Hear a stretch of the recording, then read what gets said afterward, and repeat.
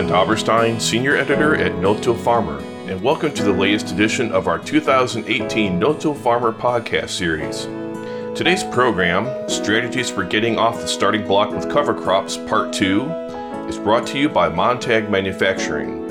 I encourage you to subscribe to this series currently available in iTunes, the Google Play Store, SoundCloud, Stitcher Radio, and TuneIn Radio. Subscribing will allow you to receive an alert about upcoming episodes when they're released. If you have another app you use for listening to podcasts, let us know and we'll make an effort to get it listed there as well. I'd like to take a moment to thank Montag Manufacturing for sponsoring today's episode. Montag Manufacturing is your fertilizing equipment specialist, offering dry, liquid, and complete fertilizer systems as well as auto-steer carts. Montag's precision fertilizer placement solutions will reduce your rate, increase your yield, and assist your stewardship goals. A major supporter of agronomic education, Montag is a title sponsor of each of our 4 ag events per year, and their sponsorship of this podcast allows us to share meaningful knowledge with you via audio as well. Visit their website today at www.montagmfg.com or call 712-852-4572. While cover crop seeding has been growing by leaps and bounds in the no-till community the last several years, getting them established can be a challenge even for the most seasoned no-tillers. Whether it's using covers to improve soil health or as an alternative feed source for livestock, there's plenty of homework and planning to be done to make cover crops a successful venture. In the second half of this 2-part podcast series, cover crop educator and Pennsylvania no-tiller Steve Groff will share some important insights for no-tillers who are grazing cover crops on their operation or thinking about doing so. He'll also detail the kind of planning process no-tillers should have in place when seeding cover crops and why they should look at least 12 months in advance when ordering seed, and what questions no-tillers should ask when choosing a seed supplier to work with. Grazing livestock on cover crops is becoming more and more popular in some parts of the country. For our livestock growers out there, what are some of the important considerations for choosing covers? Well, first of all, if you're a livestock grower, cover crops are a no-brainer. People ask, do cover crops pay? And I certainly think they do, particularly if you look at it from a 10-year perspective. If you're a livestock grower, I will go out on a limb and say they absolutely pay probably every year. And that's because not only is it the forage value you're probably getting from grazing or some selective harvest, but the fact of bringing animals onto the soil, and I use those words for a reason.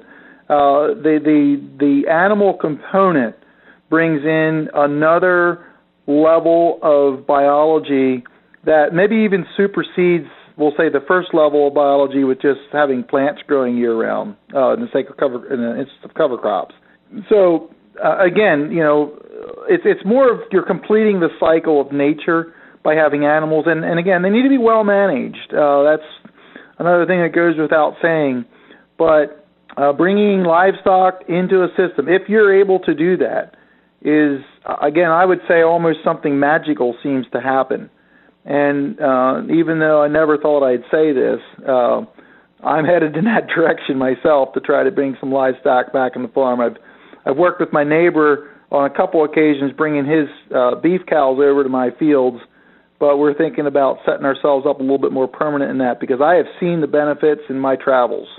And it's clearly, and just referring back to our discussion on fertilizer rates, here again, because you're using animals, in this case above ground animals, to recycle nutrients, even that, the net effect is giving you an ability to even cut your fertilizer rates even further.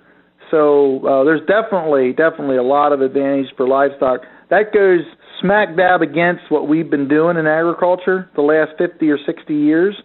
But I think if we're going to need to remain sustainable as farmers, we're going to have to take a serious look at somehow bringing livestock back onto the soil for, I'll just say, even if it's just sheer economics and lower cost production. So that's a whole other topic in itself, John, but I say cover crops and cattle are a no-brainer. Let's talk about the planning process that goes into implementing cover crops. You believe there are 5 reasons you should plan cover crops 12 months in advance. What are those? So planning for cover crops 12 months in advance is simply back to something I say all the time about treating your cover crops like your cash crops. I mean, we don't maybe think much about planning our cash crops a year ahead, but we're thinking about it. Sometimes it's just because we've done it for so long that it's intuition. The challenge with cover crops is since it's a new concept, we don't think about it typically until it's like the day of we want to plant. And a lot of times we've missed opportunity. And I'll just preface it before I start listing some of these by saying the price of cover crop seed and the cost to plant it is the same no matter when you do it. But there's a huge difference, and I'll just use the example in September and into the first week or so of October for large sections of the area that every day is very significant. And just as if farmers are almost always ready to plant corn, the first day the planting of corn window opens up, they're ready. They've got their seed months ago. The planter's been gone over, worked on, ready to go. You've thought in your mind which fields you're going to plant first. All that stuff is done because we've known that's what it takes to be a successful cash cropper. You need to apply the same tenacity, the same passion, if you will, to cover crops if you want to maximize their value. And this is something that people forget, and they sometimes will accuse cover crops of not working. And if they would have planted them a few days, a few weeks sooner, they would have had success. And I'm just using the planting days as an example. And I'll just harp on this a little bit because it annoys me when people say cover crops don't work and I start asking their questions. If you would say, well, I planted my corn on June the 10th and I didn't get a very good yield, it didn't make me money. And I'm never going to plant it again. Well, I would say, well, that's because unless there was a really, really good reason, that's past the normal planting date of optimization from most areas of the country for corn. So we get that. We don't even ask those questions. So whenever someone says cover crops don't work, I always start asking questions to try to find out why.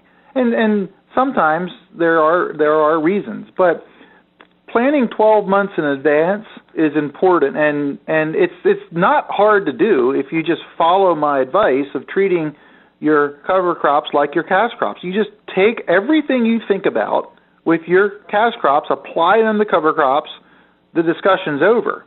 But we need to jog our memories sometimes, and there's a few little things there that I want to indicate. So I'll start out by number 1. This would be to learn all you can about what you intend to do. So again, this is implied. What am I trying to accomplish? So again, be a student of what you want to do. And I would say in that is talk to other farmers who are doing what you want to do, wherever you can, go to meetings and all that, so that you have a basic understanding that next year I want to plant such and such a cover crop after such and such a cash crop in such and such a field. Have that in the back of your mind. And is there anything I need to be thinking about now? Probably not a lot, but that's the foundation, and that's why I say a year ahead. So the second one is, you may ask, well, I really don't have a planting window, and I don't really have a good chance to plant cover crops. Well, can you widen that planting window? Is that possible with your cash cropping sequence? Can you do interseeding into standing knee-high corn? Aerial high clearance equipment is an option, although not as consistent. How about using shorter season genetics? Shorter season corn, shorter season soybeans. There's some good genetics out there. I've done lots of testing on that. I've found several that allow harvest 2 to 3 weeks sooner and still get equivalent yields. That takes planning because now I got to order my seed. When I'm ordering my corn or my beans, I need to discuss with the salesperson what are some good genetics that could grow in my area to plant 5% of my acres or a field, just so I can get cover crops planted in that field. I'm going to set myself up for it. Does it always work out? No, but you're setting yourself up for success. And then another one is follow the harvester. If it's the combine or the corn chopper or whatever, make it happen. Every day in September is worth 8 or more in October in growing time. So, and I've heard this story time and time again. I don't have time to put someone on a tractor during harvest. And what invariably happens is if they ever get a good cover crop stand and they see the difference between 1 week, what it makes, they'll find a way to get someone on a tractor out there somehow mixing seed with fall-applied fertilizers, all different kinds of ways. Get creative. How do you follow the harvester so that you essentially don't waste a day of opportunity for the cover crops to grow? So that takes planning. You got to have that planned out before you ever start harvesting. You have people lined up, seed lined up, your drill or your planter all ready to go. Those are the things that historically we haven't thought about. It's not in our normal routine. But as you learn to effectively grow cover crops, it will become the new normal for your routine. Another bigger one is adjusting your herbicide programs, because I'm convinced sometimes it's like the silent killer of some cover crops. Herbicides, by and large, have not strongly affected cover crops, but they do affect them, and that comes down to understanding the half-life of a given herbicide that you may use. It doesn't happen very often where a residual applied at planting to a cast crop will affect fall-planted cover crops, but it can. There are some out there. There's so many variants to this that you need to check with either your local herbicide dealer or local university who's looked into this in regards to cover cropping. And of course, we all know how weather plays a huge role in how herbicides break down and so forth. So understanding that and planning for that, what are your options in doing that? And I would say too that what I just talked about was more on the residual basis, but I just want to mention to plan ahead for your termination of your cover crop and what time you're going to do that. Think about that, because when you have a wetter spring, you're going to want to let your cover crop grow longer to dry out the field. If you're dry and there's no rain in sight, you'll want to terminate earlier. So you may have to be ready 2 weeks earlier than you expected. These are just small things that add up. And yeah, you can make spur-of-the-moment decisions, but have it thought through. Usually, again, what separates the successful cover croppers from those who, I'll just say, not as successful is their ability to make decisions on the fly. And that's not happenstance. That's usually because they've done their homework, they've thought about various scenarios, and sometimes you wake up in the morning and you have to make a decision. And you don't have time to go on social media. You don't have time to go to a meeting. You don't have time to even check with your friends sometimes. You have to make a decision on what to do and then understand the associated risks. So I'm just using that as that's a whole thing about being prepared. The other thing in thinking ahead, at least a year or so, is how's your fertility plan? What will be needed to know? And I'll just use the classic example. If you're planting corn into a grass-type cover crop like cereal rye, triticale, ryegrass, you're going to have more nitrogen up front because those grasses have pulled a lot of it out of the soil profile. And this is the most common mistake that farmers make when they plant into those kind of cover crops. Is they want to front-load their nitrogen heavier than maybe they were used to. It depends what situation they're coming out of, but then again, if you have legume-type cover crops or a mix, you can adjust to maybe put your nitrogen on a little later as a side dress or not as much early. And again, I'm just going to make kind of a passing reference to that, but it does make a difference on how efficient you are with fertilizer depending on the types of cover crops that you have planted. So this is, again, one of those decisions that you want to have thought through before you go into the field to plant. And there's another one here that is a little different than the first ones, but if you do have cost share availability in your area, with either government programs, state or watershed organizations now have cost share money out. You don't just call them up one day and say, hey, I'd like to plant some cover crops tomorrow. Can you pay me to do that? Well, that ain't going to happen. A lot of times that's 2 to 3, 4, 5 months ahead or more. So I'm kind of a proponent of using cost share to get jump started, to get kick started. I feel personally that once you get into cover crops, you really don't need those programs anymore because I feel they pay for themselves. That's just me. If you want to manage the opportunity, fine. I don't hold it against you. But you need to think ahead of time to sign up for those opportunities. And finally, I'm going to throw a bonus in here, John. Have a conversation with your landlord about cover cropping. Landlords fall into a couple categories, and it's kind of like farmers, but it's that some of them, when they understand the value that you can bring to their investment by increasing soil health and keeping the soil and the land from erosion, some landlords are like, yeah, please, I want you to do that. Other landlords say, I don't want you to farm ugly. I don't want to see any green in the field in the spring. So depending on your landlords, I have heard of landlords actually offer to pay for cover cropping. And so that may be an opportunity for you. But again, that's a decision and a discussion that should happen months in advance of a cropping season. One other consideration for implementing cover crops in a rotation is having a reliable seed supplier. When growers are choosing a supplier or company to work with, what are some of the important questions to ask? So one of the things you need to do when you're thinking about a cover crop supplier is to determine how much knowledge they know just about cover cropping. Now, if you're confident in what you know and you feel good about their seed sourcing and so forth, is no problem buying seed from them. But if you're a new person to cover crops and your cover crop seed supplier just basically says, I don't even know what you're talking about, I have these here, but I don't know anything, either you do your own homework or go to someone else who knows what they're talking about, because you don't want to get something that is not appropriate. So assessing your supplier is important, where they're at, and then you kind of have to go with that and so forth. One of the things that has kind of come with the newness of cover cropping, as someone has said, it's like the wild, wild west out there, and maybe anything goes.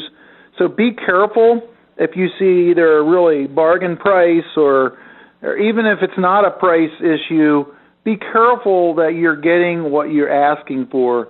I know when I was in the radish seed business, there were, kind of when the radish craze hit like 5 to 8 years ago, everyone wanted to throw radishes in the bag and sell them, and some of the radishes were really good and others were not. And so understanding what those genetics are is very important. And the other thing in that regard is to even test yourself, especially if you're a larger grower and you get a couple totes or a couple 1,000 pounds of cover crop seed. It doesn't cost much, doesn't take much time. You can pull your own seed sample and get it analyzed. And I'll just say this, that when you see what is on a seed tag, that has been taken from usually just several ounces of seed in it could be a 20,000 pound lot of seed. And as you can probably think, there can be a lot of games played in that.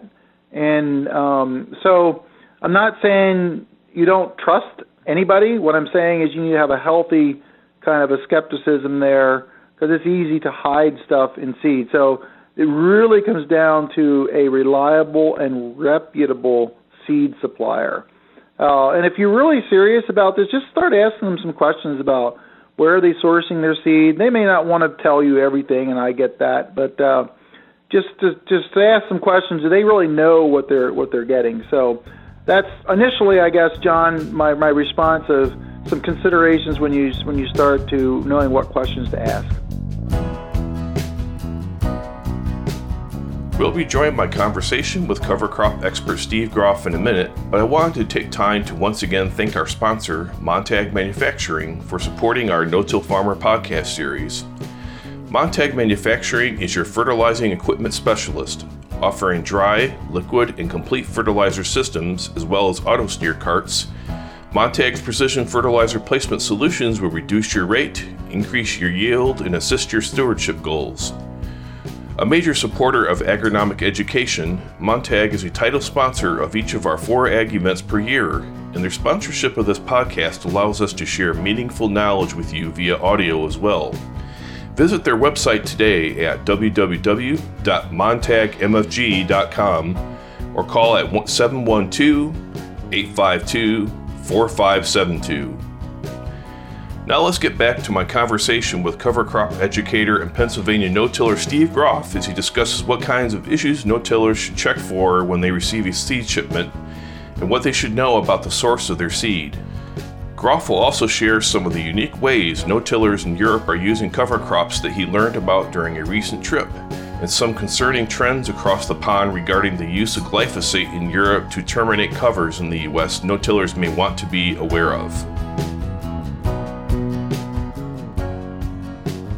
What should growers check for when they order and receive seed from a supplier or company, and what's important to know about the source? First of all, the germination. Personally, and I should have known better. I've been in this business for a long time. I got a very reasonable price of a cover crop seed here locally, and I got home and I checked the seed tag, and it was 82% germination on cereal rye. That's very low for cereal rye. It should be 90 or above. And I thought, that's why it was so cheap. So that's a simple thing. And look for noxious weeds. See, every state or province has guidelines as to what they are allowable for noxious weeds. And noxious weeds are weeds that maybe like thistles, that they're around, but we certainly don't want to spread them around through the cover crop seed. But sometimes it's impossible to get to zero. So they allow a small percentage. So every state has a standard. It has to be listed on the tag. There's also prohibited weeds too. And this is why you want to buy from someone that's reputable, that they actually take a test that represents the sample. And I'll just throw in here a little thing about buying seed from your neighbor. Legally, they're supposed to have that tested as well, just to protect you in case you get some seeds. If I was buying seed from a neighbor, I wouldn't mind seeing the field before it's harvested, even if it's cereal rye. You know, if there's thistle patches all around, I don't think I want that seed because I'll probably get some of them even though it goes through a cleaning process. So I think knowing the source, and it really comes down to reputation, and ask, again, like I said earlier, asking questions. But ask the seed company if they test seed lots that come in, because I know some seed companies do. When they get it from their supplier, it could be a broker, or it could be directly from a farmer who grew it. They'll get those lot tests of the representative sample, but once they get it in, they will test it themselves just to verify that it's close. So these are some great questions to ask, and if you start getting a little bit of a runaround, you might want to be a little bit wary of that type of a seed company. So that's just some of the basic things in buying seed. It just be a little bit astute. I would say the cover crop industry is maturing, and if you look at, let's just say, other crops like commodity crops of wheat or even corn and soybeans, guys who have been a little bit loose with their testing pretty much get sorted out eventually. The cover cropping is still new enough yet. Some of those, I'll call them shysters, are still out there trying to make a quick buck in the cover crop euphoria. So, yeah, that's just ask your seed supplier a few questions to get a sense of how confident they are in the genetics. And just be an observer when you plant stuff. If you see some weird things grow in your field, you might want to check into that or ask if anyone else has saw that. I've heard that happen already. So just a little bit of advice on buying from a reputable supplier. Tell us about the trip you took recently to Romania and Belgium and what you learned about cover crop adoption in that area. Well, cover crop adoption in Europe has, I could say, a similar pace as maybe the U.S. and Canada. What is different is most European countries that are in the EU have mandated cover crop plantings in certain percentages in certain areas that basically if you don't have anything growing from September the 15th to November the 15th, you need to plant a cover crop.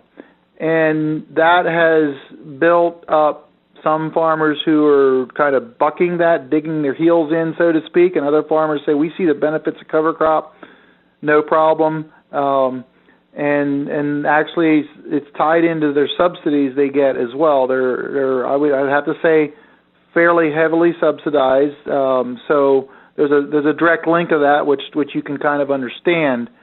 So in being there myself, I've been there several times now, so I kind of understand this.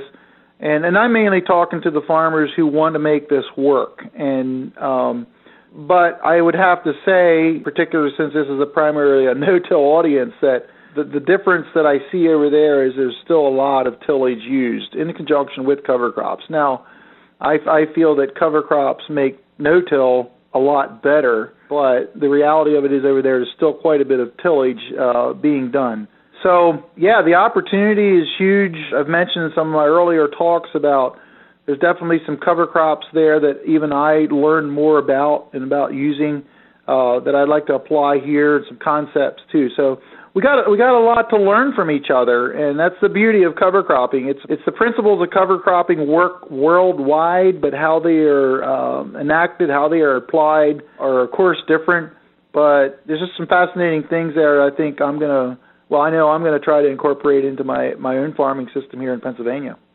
In what ways are they using cover crops in Europe? Is there anything different or unique about what they're doing? Probably one of the most unique ways is mixing cover crop seeds with cash crops, and in particular with oilseed rape or canola, as we call it on this side of the pond. So when canola is planted, the end of August, beginning of September, they're planting cover crops with the canola that will winter kill, like an oats or like a fava bean or like phacelia, chickling vetch. Some of those that will winter kill when it gets down to in the mid-teens.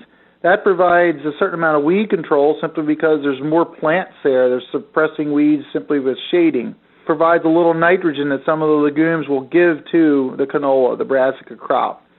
And this is fascinating to actually see this working. This past time I saw in Belgium, where actually Bayer, the chemical company Bayer, was doing a very complex research plot involving multi-species cover crops planted with the cash crop of oilseed rape or canola in conjunction with various herbicides. Now, the goal is to not have to use any herbicides because of the suppressing capacity of the cover crops mixed in with the cash crop, but nonetheless, they're looking at that. So just seeing that kind of research and the process of that has been very intriguing. Personally, I've been employing some of that here on my farm here. I've been growing some oilseed rape on contract. So anyway, that's probably one of the more innovative ways I've seen cover crops used. But the other thing I would have to say is that I've seen cover crops terminated more with some type of a tillage implement. So as I alluded to before, there's more tillage there, so I see some of that sometime, all the way from moldboard plowing cover crops under to just pretty much just disturbing a little bit in the soil surface with the cover crops. With the European Union trying to limit glyphosate use, what should no-tillers seeding cover crops in the U.S. be thinking about in terms of termination options, and should they be concerned about that? I'll answer your last question. Should U.S., I'll say Canadian farmers be concerned about the limiting of glyphosate use? I would say it is a serious issue. When I was in France last time in September, I had a farmer ask me point blank, he said, what would you do if you could not use glyphosate? And by the way, Gramoxone is already banned, because it is in Europe. And actually, it took me back because I've never seriously thought about that. And I said, unless they design an alternative to a burnt down herbicide, there are certain times where I could use some other chemistry to control broadleaves or control grasses, but I probably would have to resort to some tillage at some point in my rotation. And it pained me to say that because I am a pure no-tiller on my own farm here. But when you think about it, if you could not use Gramoxone or glyphosate, what are our options? So the reality is that the EU, this past the fall of 2017, voted to delay a decision on the future of glyphosate for 3 to 5 years, but they have given each country kind of their own path to come up with a plan. So it is a reality that glyphosate could be all out banned, or there could be a compromise struck, and that's what we hope for, where it could just be limited. Now, what is interesting, this is already taking some I guess you'd say taking some root in being applied, because if you take the subsidy to grow cover crops, and you're required to, by the way, on a certain, like 5% of your acreage, you cannot terminate that cover crop initially with glyphosate. That there has to be a tillage pass, has to be performed before you can come in and literally spray on glyphosate, which from my perspective, and probably a lot of those listening to this, that seems a little backwards, but, and I'll just be very forthright here, the organic movement in Europe is very strong. And so the politicians and have kind of bought into this, that is the direction they want to go. And they don't seem to understand, again, my perspective, the difference between the destruction that some tillage can do versus the potential destruction some glyphosate can do. I think we all agree that glyphosate has been overused. I certainly feel it's been overused, but I don't want to take it out of my toolbox until I know there's a replacement tool, so to speak, that might be there for us. So these farmers get creative, and it was interesting, I saw some tools there that are simply like a tine type tool that was designed to break up soil that was crusted. So it's at an angle. When you pull forward, it just breaks up the crusting soil, so like crops can emerge basically because of tillage, is why we have crusting. So since that tool was used for tillage, they're kind of getting around the loophole by pulling that tool across the cover crop, and it literally does not engage the soil. It kind of acts as a roller or a crimper in a way. Then they can come back and spray glyphosate. So it's interesting how innovative farmers can be sometimes. I saw 2 of those tools in this recent trip, one in Belgium and one in Romania. Getting back to the question of the limiting glyphosate use, that is a very real, I'll say, threat, and it was talked about every day that I was there, because that is probably the biggest, I'll say, controversy or debate that's going on there now. So that is when you read about that in the news, maybe about the EU and glyphosate use, there is a reality to that. Now, where this will turn out, how this will turn out, 3 to 5 years, I don't think any of us know the whims of politicians, but they hold the cards. So, and again, you might, people have asked me, so why can't the farmers kind of get their say in this? Well, first of all, farmers themselves are way outnumbered. And then you have mainstream agriculture, and you have the more no-till cover crop type component of mainstream agriculture. You're down to, less than a fraction of a percentage of actual voices in that. And even though agriculture is so hugely important to everyone, there are just not many voices able to speak up and, I would say, give a little dose of reality into the overall picture. So, yep, it's something that we need to monitor. And again, I'm personally saying, yeah, I'm using the least glyphosate as possible on my farm, but I certainly don't want to see it banned at this point.